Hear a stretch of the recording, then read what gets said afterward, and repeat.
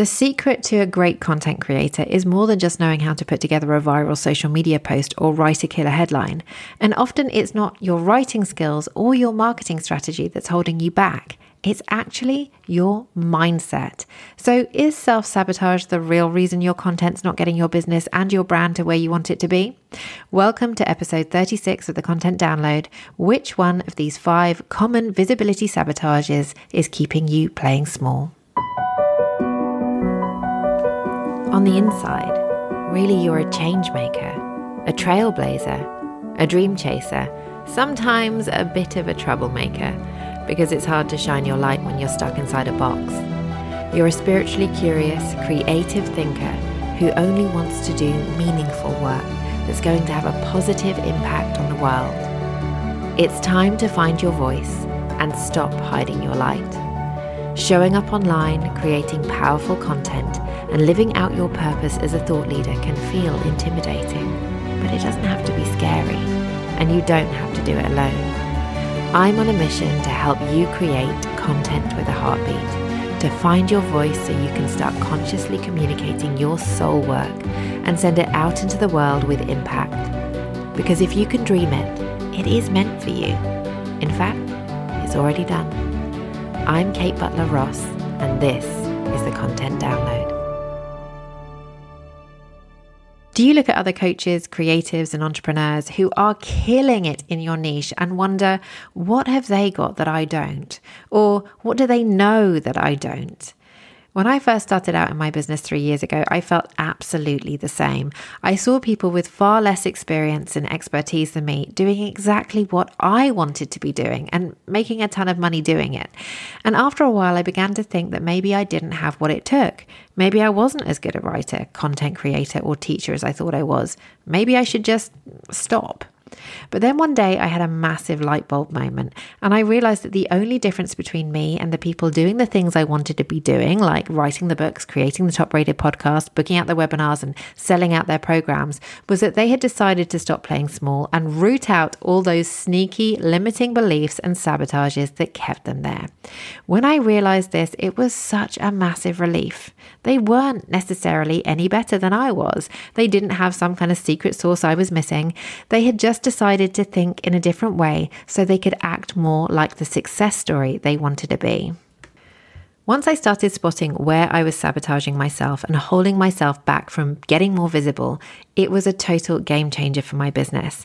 I began to notice and work on my self-sabotage, and that's when I finally launched this podcast, started writing my book, and began pitching myself as a guest expert and positioning myself as a leader. And the funny thing was, I thought I was the only one who felt like this. And yet when I started my Fearless Content community and started talking about visibility sabotages with the coaches, creatives, and heart-led entrepreneurs on the inside, I realized that so many of us share the same sabotages, but maybe haven't consciously quite registered it yet. So if you're struggling to make an impact with your content, I have no idea how to stop playing small, have a listen to these 5 really common visibility sabotages that I see all the time, because knowing what they are and where to spot them is the first step in solving the problem. So how are you sabotaging yourself and holding yourself back from showing up as the expert and leader you really want to be known as? Visibility sabotages can be sneaky, silly, and sometimes totally surprising, but we all have them. Here is a rundown of 5 of the most common sabotages my clients and students who feel stuck playing small are most likely to be doing. Let's go. Visibility sabotage number 1. You second guess everything you want to post because you're worried what your friends and family will think. When I first started out in my business and began sharing things online, I constantly stopped myself from posting and sharing things because I couldn't help wondering what my friends and family would be thinking about me. I imagined them sitting there scrolling through my feed and thinking, who does she think she is? I wish she stopped going on about her business, etc., etc. To the extent that some posts I would actually select people I didn't want to see them. It really was exhausting. But now, honestly, it doesn't even cross my mind anymore because most of those friends and family support what I do. And those that don't, well, they're not my ideal clients, so I can't really worry about that. I'm not sharing content for them. If this is a block that's really holding you back, it's time to let this go. The chances are they probably don't think of any of those negative things you've been kind of secretly suspecting them of. And if they do, and you really can't stop caring, maybe it's time to make your social media channels a business-only zone. Number 2, you feel like emailing your list or posting in your group is annoying your audience. So let's say you've grown a list of subscribers on your email list. Hooray! But you never actually email them because you don't want to be that annoying person who's clustering up their inbox. Here's the thing. They joined your email list because presumably they wanted to get the inside scoop on what you have to say. And as long as your emails contain more value and service than asks, they are going to love getting your emails and want what you have to offer. But they're never going to do that if you never email them. Or if you only do it once in a blue moon when you really have something to sell. Fact, there is no point growing an email list or starting a Facebook group if you're not going to nurture them. Plus, if they decide that your emails aren't for them or your Facebook posts are just not what they're after, they can always leave or unsubscribe. Number 3, you secretly measure your self-worth around the amount of engagement your social media posts get.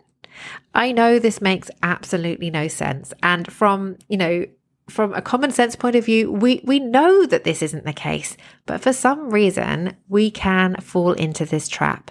So you put a post out on social media and wait for the likes to come in, but when it doesn't get any engagement, you decide that quite clearly you're terrible at what you do, nobody likes you, and what's the point anyway?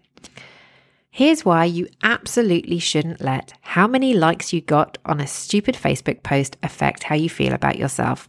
A, your value of your work and your self-worth is not equal to the amount of likes you get online. B, just because nobody's liking does not mean nobody's watching and actually liking. I've often had paying clients sign up for my membership and programs who've been following me for ages but never once engaged with a post. And C, your self-worth is not measured in the amounts of likes you get online. Just so you remember that. 4, you tell yourself nobody will notice if you don't show up today. While I'm a firm believer that, we don't want to be showing up every single day, you're not a machine and some days you're just not going to be feeling it, and that's absolutely fine. If this is something you think a lot, it's time to pay attention because this sabotage is a self-fulfilling prophecy. No, they won't notice if you don't show up because unless you show up consistently, you won't even be on their radar. Content marketing is a relationship game. In fact, it's just like dating because nobody is going to want to get serious with someone who shows up one day and then goes MIA for a month. So get honest with yourself. Are you thinking like this because you're having an off day? Or are you in fact consistently thinking this in order to hide and keep yourself safe and small? Number 5, you let fears about your appearance stop you from doing videos or sharing photos. This was a big one for me in the early days of my business. With a new baby and a 3-year-old, not a lot of sleeping was happening, which meant camera ready was rarely a thing. And I found myself putting off going live in my groups or even posting because I didn't want to use another stock photo and I didn't feel like I looked my best. This led to a lot of hiding. Here's the thing, you are the face of your brand, which means you've got to show it. People want to see a face, know who you are. And while we all wish we could look as polished as we do in our branding shoots all the time, that's not really the truth now, is it? And your audience knows that. And while I will never be the girl who goes live in her pajamas without even a dab of concealer, I'm so much more relaxed about just hopping on live or sharing a pic where my hair's a bit messy or I've got a spot on my chin because I've realized that my ideal customers just don't care. Sometimes it's quite liberating to let your standards slip a little bit. You don't have to be polished. You don't have to be perfect. And when you realize that, you'll find it so much easier to get visible and show up. There are so many more visibility sabotages that I see all the time, but these are the 5 that come up most. So I'd love to know which one rings most true for you, or has this made you kind of think of another one that is definitely true for you? When I talked about this inside Fearless Content, which is my private membership, we actually identified about 20 or 30, which were really common amongst all of us. So it was really, really fascinating. So get really honest with yourself. How are you self-sabotaging? Because you probably are in some way. Get really clear on it. Get really honest with yourself and look for how you are keeping yourself playing small. If you want support with this and everything else that we talk about on this show, from messaging, storytelling, writing skills and tools, that's what my monthly membership Fearless Content is for. It's a sisterhood of visionary creatives, entrepreneurs and leaders coming together to work on finding our voices, peeling back those blocks and fears that keep us small and hidden, and learning the tools and strategies that will get us seen, heard, and sharing the kind of content and communications that really can make an impact on your little corner of the universe. Membership is currently closed, but you can jump on the wait list because doors are opening very soon. So if you want to jump on the wait list and be the first to know when doors to Fearless Content reopen, head on over to the show notes and jump on the list now. Thank you so much for listening to this episode. I'll catch you next time.